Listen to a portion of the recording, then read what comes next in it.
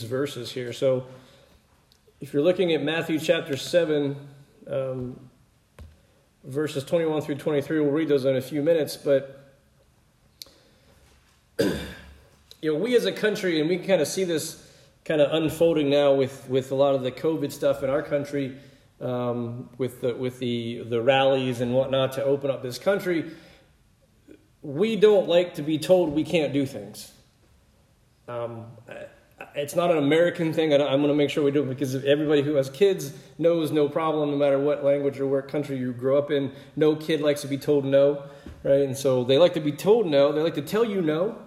We don't have a problem telling other people no, but we don't like to be told no. We don't like to be denied things, right? And so whether it's getting into joining some kind of club or going into a store, right? Even just the limiting of people going into one location or coming to church in particular, right? We're being told we have to be smart, and we should be smart about what we're doing and who's around, but there's a fine line kind of what we do or what we should and shouldn't do.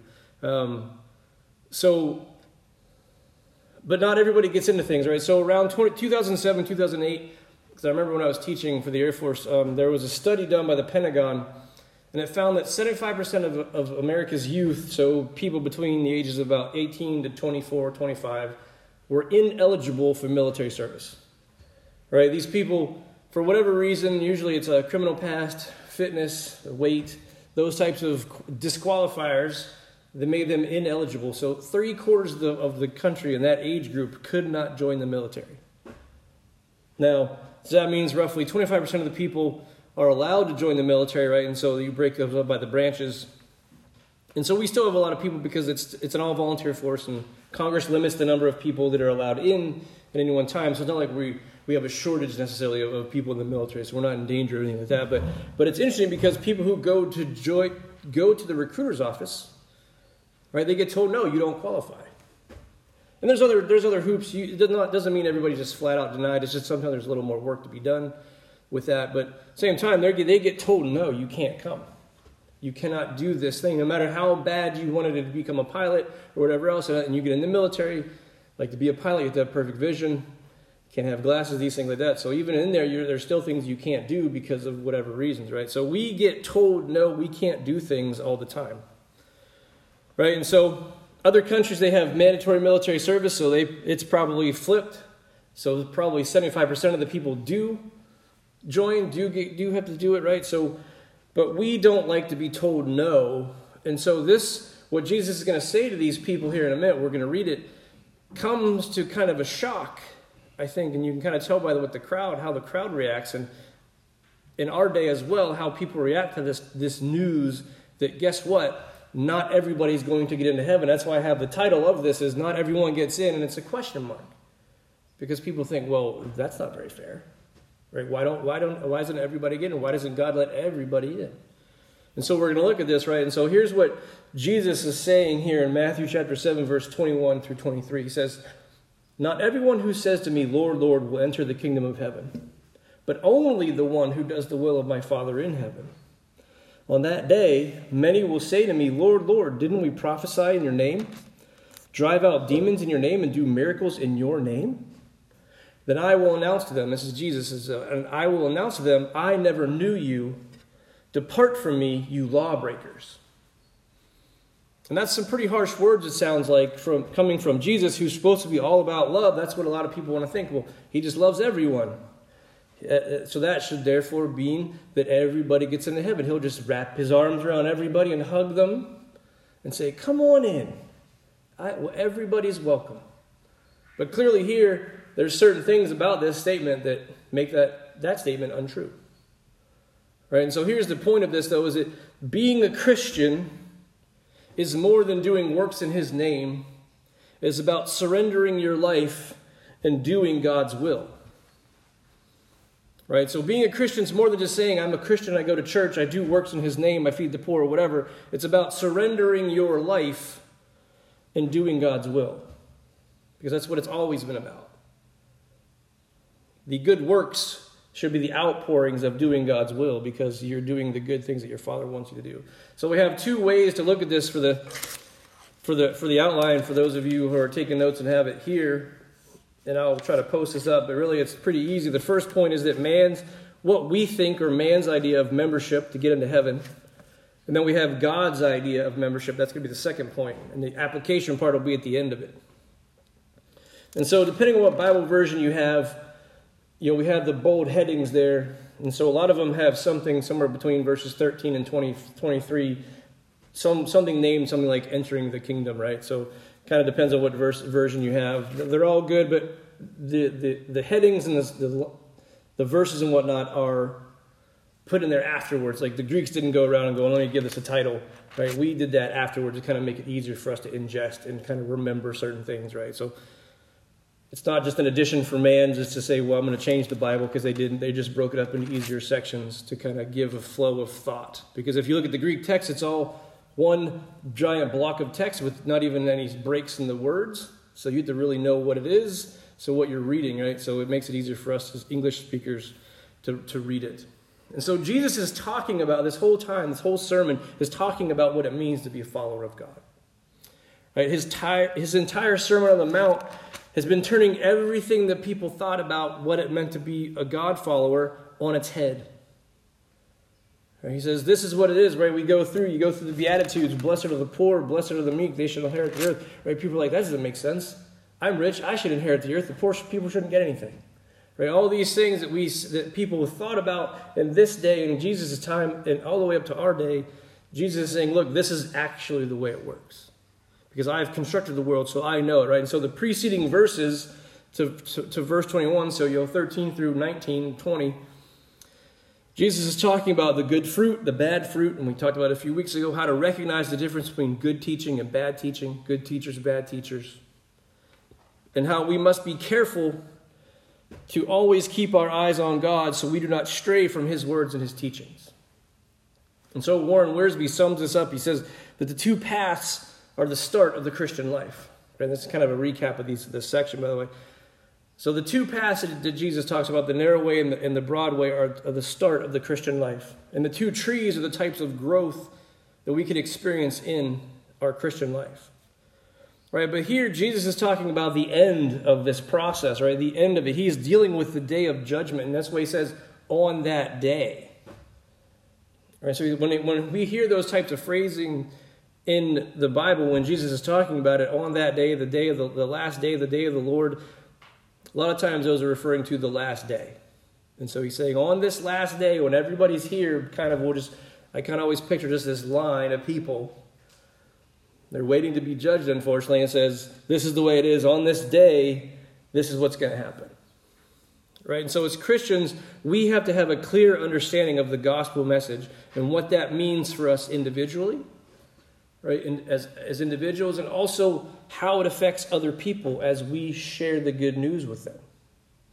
Because like I've said it many times, it's a quote from Spurgeon, that we're not wearing T-shirts or jackets or badges that say something like with an elect or saved or chosen or however you want to frame that. We don't have shirts on or jackets that say, I'm already in the club. Right? We don't have Letterman jackets that say, oh, I'm good. We don't know who it is, so we have to assume that nobody is saved yet, and we have to tell them the message. Now, we are not saving them. I want to make sure we're clear on that, but we're telling them the good news about this, telling them about Jesus so they can hear the message, because the Holy Spirit will work through us at the right time to tell them the message. Right? So Jesus is coming to this answer. He's answering a question that comes up even today. And people say, look, these people here, they're talking to Jesus, and they're saying, I've cast out demons and prophesied in your name, right? I'm a Bible teacher. I go to church. I do these things. What do you mean I'm not getting into heaven? Right? That's a shock. Then what am I doing it for? Right? Why am I coming here? I can just have my Sundays off and watch football anytime I want or do whatever it is. Right? I can do these things, and if I don't have to do it, if you're telling me I'm not in, then what's the point? And so I tell people I'm a Christian. I say I'm a Christian and say, see, I bear good fruit. But you see, there's more to it than that, because you have to mean it.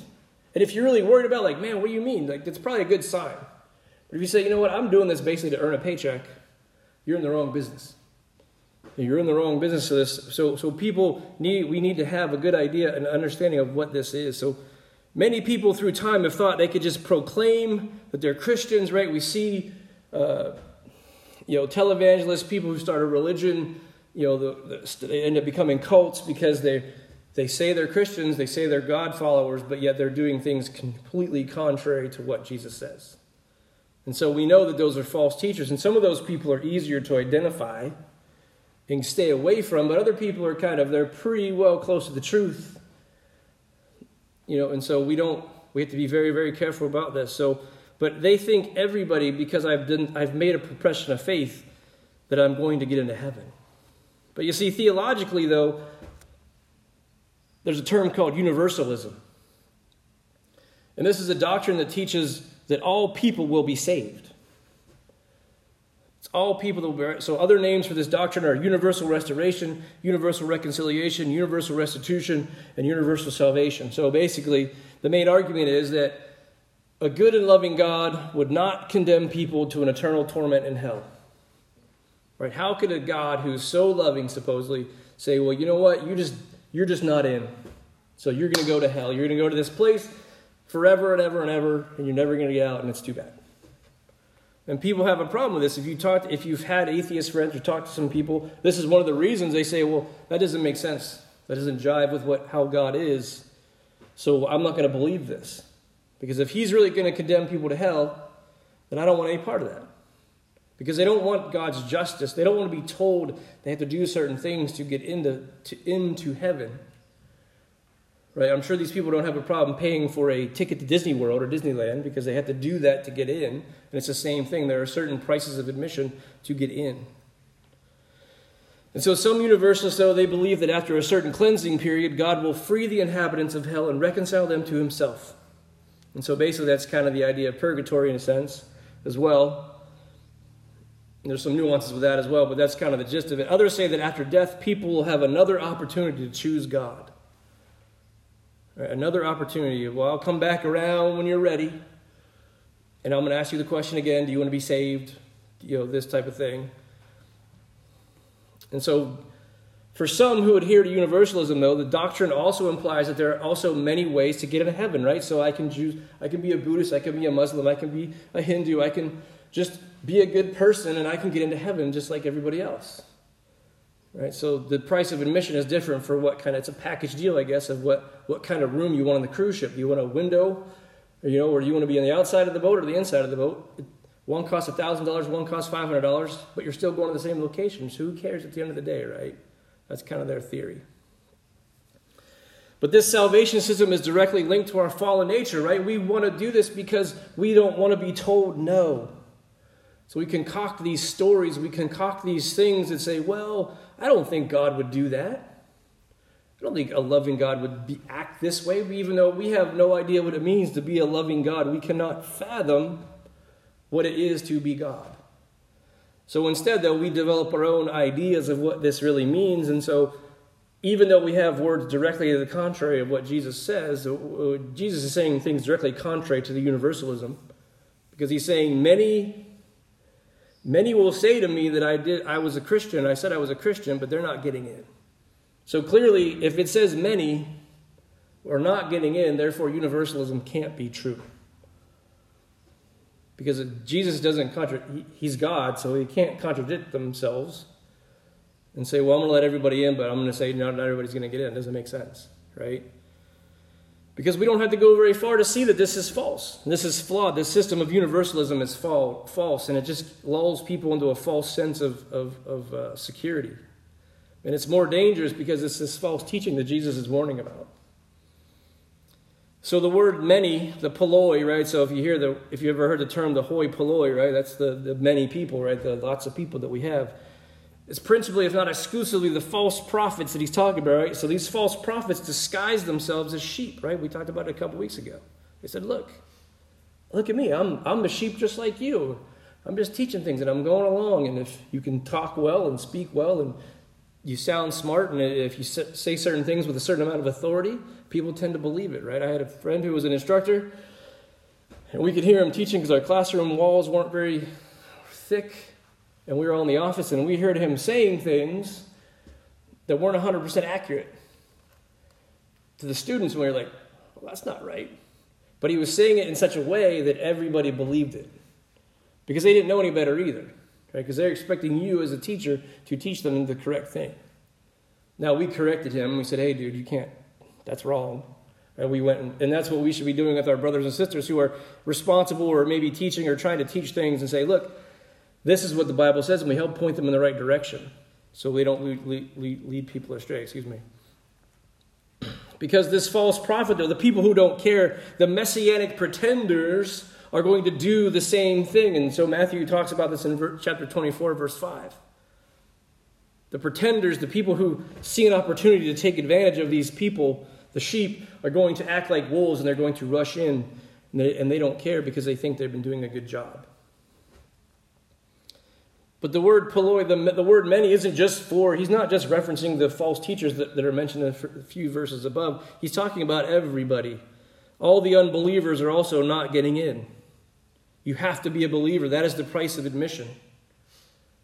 Not everyone who says that say, Lord, Lord, right? The ones that proclaim, because they're just doing that only. They're just proclaiming it with their words only, and they're not doing it with their deeds. Because Jesus says, but only the one who does the will of my Father, right? And thereby shows that his allegiance to Jesus as Lord, Lord is genuine, right? Because if you say that, Lord, Lord, I'm going to do whatever you say, that means you're going to do whatever he says. Right? When I joined the Air Force, I swore the oath to the Constitution, and I also swore the oath essentially to the Air Force to say, I'll do whatever the Air Force tells me to do. I'll go where they tell me to go. I'll live where they tell me to live. I'll do whatever it is. Now, I have freedom to do certain things in between there, but there's ramifications. If I don't want to go to a location, if I don't want to come to Vandenberg Air Force Base, I would have had to get out. Right? They say, well, this is the price of admission. This is what it means to be in the Air Force. You do what I say. And we subjugate ourselves. We humble ourselves and say, okay, you needed me to hear, so I will be here. And it's more so with God when we're Christians. We do that more so. When God says, I need you to do this, it's like, well, God, I really wasn't planning on that today. I'd like to do something else. How about I go over here? Now, we've talked about it before. How about I go over this place instead of that place? Because that place is nicer than this place. There's rich people in this neighborhood. There's poor people over here. I'm allergic to poor people.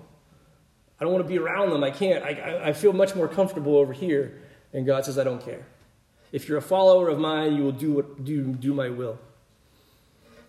And so our faith in God and our willingness to do God's will is brought about by being born again by God the Holy Spirit. So we go to John 3.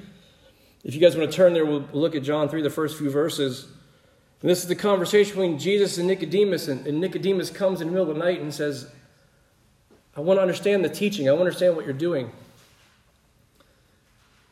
And Jesus replies in verse 3, he says, truly I tell you, unless someone is born again, he cannot see the kingdom of God. And again, here we have this qualification. This is Nicodemus asks, how can anyone be born when he is old? Right? It doesn't make sense. It defies natural law. Can he enter his mother's womb a second time and be born? Like, how am I going to do this? How am I going to be born again? Because we're thinking only in physical terms. And in verse 5, and I have it up on the screen if you can see it, Jesus answered, truly I tell you, unless someone is born of water and the Spirit, he cannot enter the kingdom of God. Whatever is born of the flesh is flesh. Whatever is born of the Spirit is spirit. Do not be amazed that I told you that you must be born again. The wind blows where it pleases, and you hear its sound, but you don't know where it comes from or where it is going. So it is with everyone born of the Spirit. And so there seems to be no reason why people are chosen to have eternal life and those that are not. Right? And this is what frustrates some people. It's like, well, how do I know that you're chosen, or why are you chosen and I'm not? Or, we kind of have this thing. And so if you want to break the system down a little further, right, some people are like, well, I chose to be here. And that's totally fine, because you do make a choice. You still make a choice to follow God. You still succumb and humble yourself to the Holy Spirit that gets inside you and tells you what to do. Right? So there's that fine line, but it's also a bigger line of how much work is God doing and how much work you're doing. Well, the answer is God's doing all the work. He's done all the work. You are finally getting on the train, essentially. Right? So we are chosen by God's own selection process, right? He makes us good, whatever it is He makes us perfect. We're not saved because he sees the good deep down inside of us, right? He's like, well, he's a good person. She's a good person eventually. So I know he'll come around. She'll come around. They'll make good. He's like, no, I'm planting the seed in you to grow. I'm going to redo all your soil so you produce plants. Yes, your soil was brown and dead and dry, just like we talked about the trees. But you are going to have good soil and produce good fruit because you are one of my children. Right? Because he is the vine dresser, right? And he waters us, he grows us, he gives us the sunshine, he gives us the rain. And he's constantly tending and pruning us as his plants. Because he cares for us and he wants us to be successful. We are essentially his field. So he's constantly tending to us and making us produce this good fruit, right? And so even though as people, we don't like the rain so much. I hate when it rains and I don't have a hat on because I'm bald and the rain hits my head and it's annoying, right? We don't like rain a lot of times. We know it's good for us. We know it's good for the ground, but it's not necessarily good for us. But we know, as if we look at it, that we are plants. God sending the rain as well as the sunshine is important to help it all grow. And so that means that we have to endure hardship and things like that, right? So, but we see this now, that once we see this, that the God is He is the farmer. And so if we are the one who is judged, right? Because that's really what we're talking about here. We are the ones who are going to get judged because Jesus is going to stand there at the end of the day, on that last day, and judge us. There has to be a judge. And so God is the judge because he's the only one with the ability, because he is the one that is just. Right? So God is the just. So this is now God's idea of kingdom membership. And so when people stand before God on the last day, right, we know he is going to judge those who were lawless, those who did not believe on his name, did not believe him and believe in him and know who he was and actually live according to his will. Right? He's going to say, I never knew you, depart from me. Right? He's casting them out. He's not just saying, go over there and wait in line again, come back later when I'm ready for you. He says, get out. Right? So that's the emphasis of the depart from me. So even though you were saying things in my name, you didn't really know me. You didn't really do this because of me. You did it in my name, but you weren't doing it for me. And so this word lawlessness that we have in verse 23, it's the only time he really mentions the law or anti-law in the whole sermon, right? And so he's placed at this juncture, right? It takes into account the whole preceding exposition, though. Everything about this is about following the law, how to do things, how to be a God follower. And so this term embraces both the failures, one commentator says, both the failures to obey the law as taught by Jesus, right? The sins of omission, and the willful acts of disobedience, or the sins of commission. Right? So we kind of have a passive and an active thing going on here. And so the expression the workers of lawlessness shows that such a person did not really live without law. The sin is to do their own will rather than the Father's. Right? Just like the speed limit, it's kind of the easiest thing to say. I know what the speed limit sign is. I see it. Now I can choose to drive the speed limit, or I can choose to not drive the speed limit. It's my willful disobedience against the law that is the source of my sin. Right? The sin, on one hand, is the speeding, but it's really the bigger fact is the fact that I've chosen to sin. Right? I've chosen to go and exceed what the Father has said. And so that is where the danger lies, because we want to replace his rule with our own rule. Right? And we have to be very careful about how we do this, because we can say, oh, the Spirit told me to do this. And like, well, if the Spirit told you to do something that violates the law, God's law in particular, you're doing it wrong. Right? God is not going to tell you to violate his own rule. And so we have this. And so at this heart, this lawlessness violates the foundational command to love God and love your neighbor. Right, so if anything that we do violates, we're going to talk about it in a few minutes, but everything that violates that is wrong. So verse 23 repeats this theme of God's judgment in a way that makes it clear that true Christians cannot lose their salvation, though, right? So if you're truly a Christian, if you're truly doing God's will And you're doing this, and even if we mess up, right, because we're going to speed, we're going to mess up, we know that. But we are forgiven. That doesn't mean we can do whatever we want and speed every single time we drive. And there's really no good reason to ever speed. But we know that we are doing God's will, and so we are saved. Because we believe fully in Jesus Christ. And so Jesus rejects the people saying, I never knew you. And so perhaps these people fooled many on earth, right? We know they're smooth talkers, they're false teachers. They're doing things that are dangerous because, and if people don't know what the law says, what God's word says, you can take it just like the devil, and you can say almost the whole truth, but you change one or two words, you maybe leave out something or however they do it, you are now lying either way. And so these people who are using false truths, being false teachers, they may have fooled a lot of people on earth, but Jesus knows that they never had a saving relationship with him, right? They know, Jesus sees at that last day, he's going to look into your heart and say, you know, I knew you were just doing it for profit. I knew you were just doing it to be powerful, to gain people, to gain followers, whatever it is. You weren't doing it because you had a heart to reflect mine. You had a heart to reflect your sinful nature.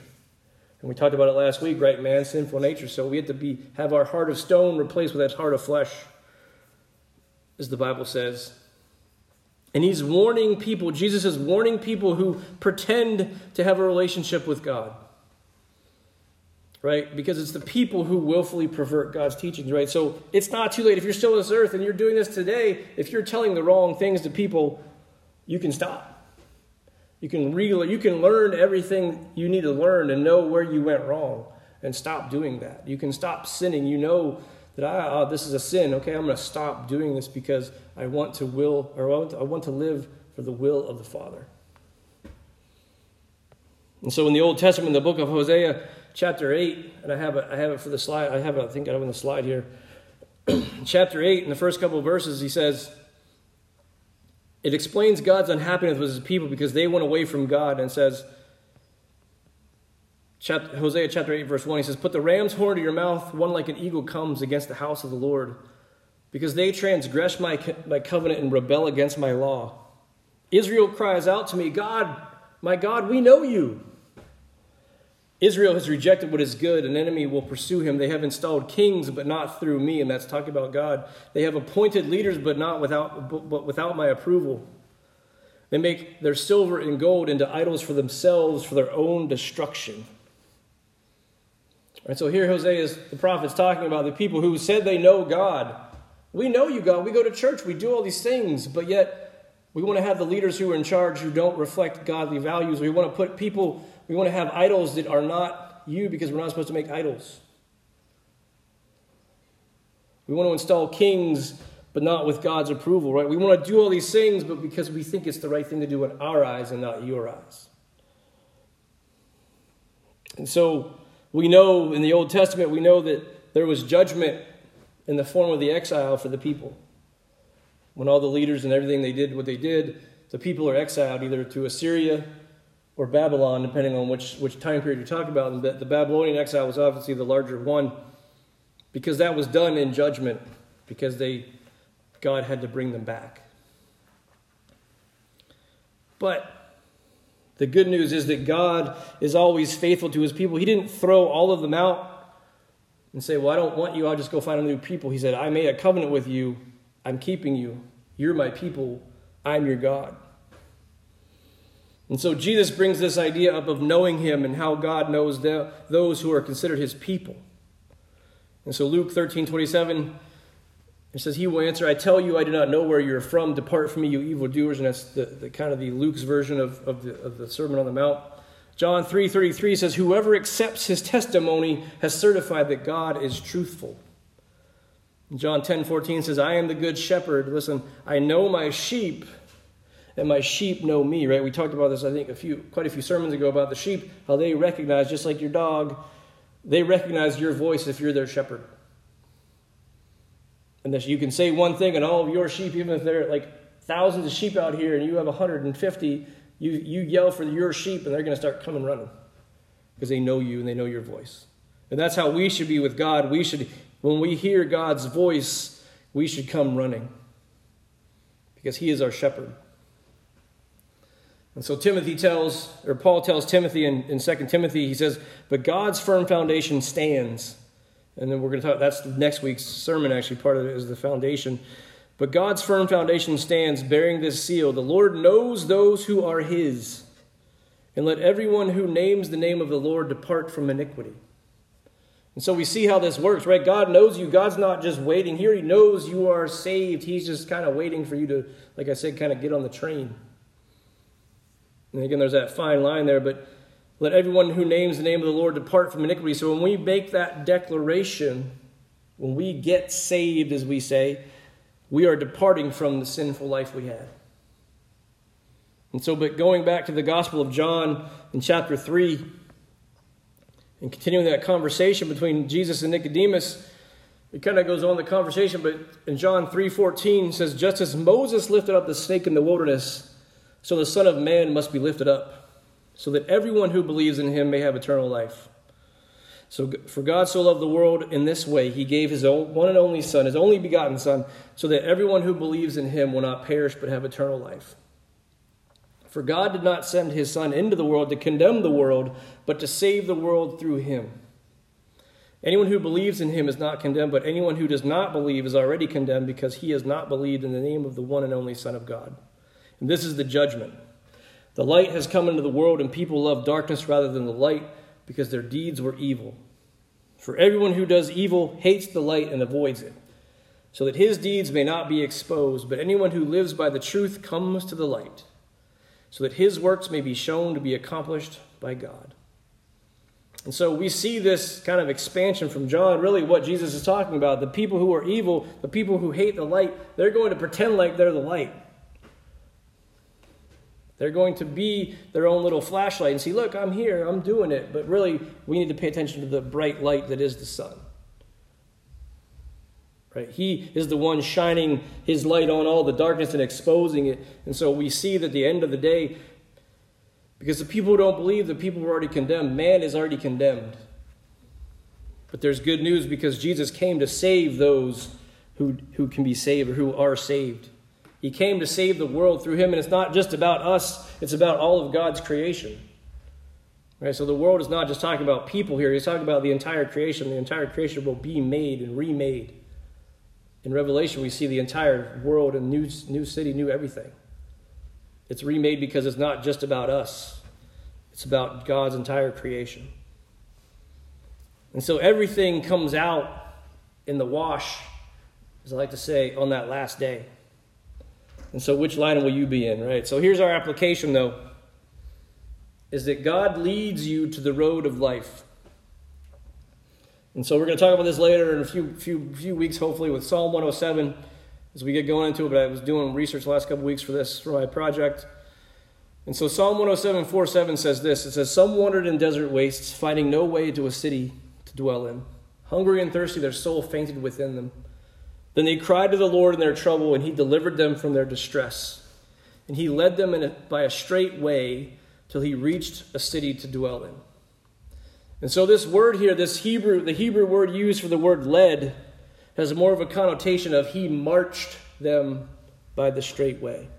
Right? He marched them. If anybody who's spent time in the military, you've seen military movies, you know you have a group of people, and there's somebody on the outside marching them, calling commands. Column right, column left, left, right down to your footstep cadence. He's moving these people from A to B. He's not just saying, hey, meet me at the mall today at some time, and you guys all filter your way down to the mall at 1 o'clock. He's saying, we are going to the mall, and we're starting here, and we're going there. Left, right, all the way down to the mall. That's what he's doing. That's the connotation of that he led them by a straight way. He's putting you on the correct path to get there. God leads them. He leads us to his path. He leads them on his path. He's in command of these wanderers that we are as he brings them to his city to get rest and food and water. Right? And so the second application point is that we must pay attention to God's teachings. So I think we closed with a sermon the week before last with Psalm 107:43. It says, let whoever is wise pay attention to these things, and consider the Lord's act of faithful love. If you read through the books of wisdom, the Psalms, the Proverbs, there's a lot of stuff that says, here's the wise, here's what it means to be wise, here's what it means to be foolish. So if you're in doubt about what you're doing, if it's wise or foolish, look in the Proverbs, look in the Psalms, look at the book of Job, and they're going to tell you pretty quickly. If you do this, it's wise. If you do this, it's foolish. So really, what does that mean? If you follow God, it's wise. If you don't follow God, it's very foolish. And so the third part is, though, that we must not just hear his teachings, but we also must do his will, right? It's easy to look in the book and go, oh, nobody should do this. It's unwise or it's foolish, right? The fool is appointed to great heights. Right? That's one in Ecclesiastes 9 or 10:6. So you can look at that and go, okay, I know that, I'm good. But what does it mean to do that? Right? You have to look at it and be able to actually apply and do his will. We have to listen to what God says. So Romans 2:13 says, for the hearers of the law are not righteous before God, but the doers of the law will be justified. So what is the law really? Is it all the rules that we have in here, the Exodus, the Leviticus, the Deuteronomy?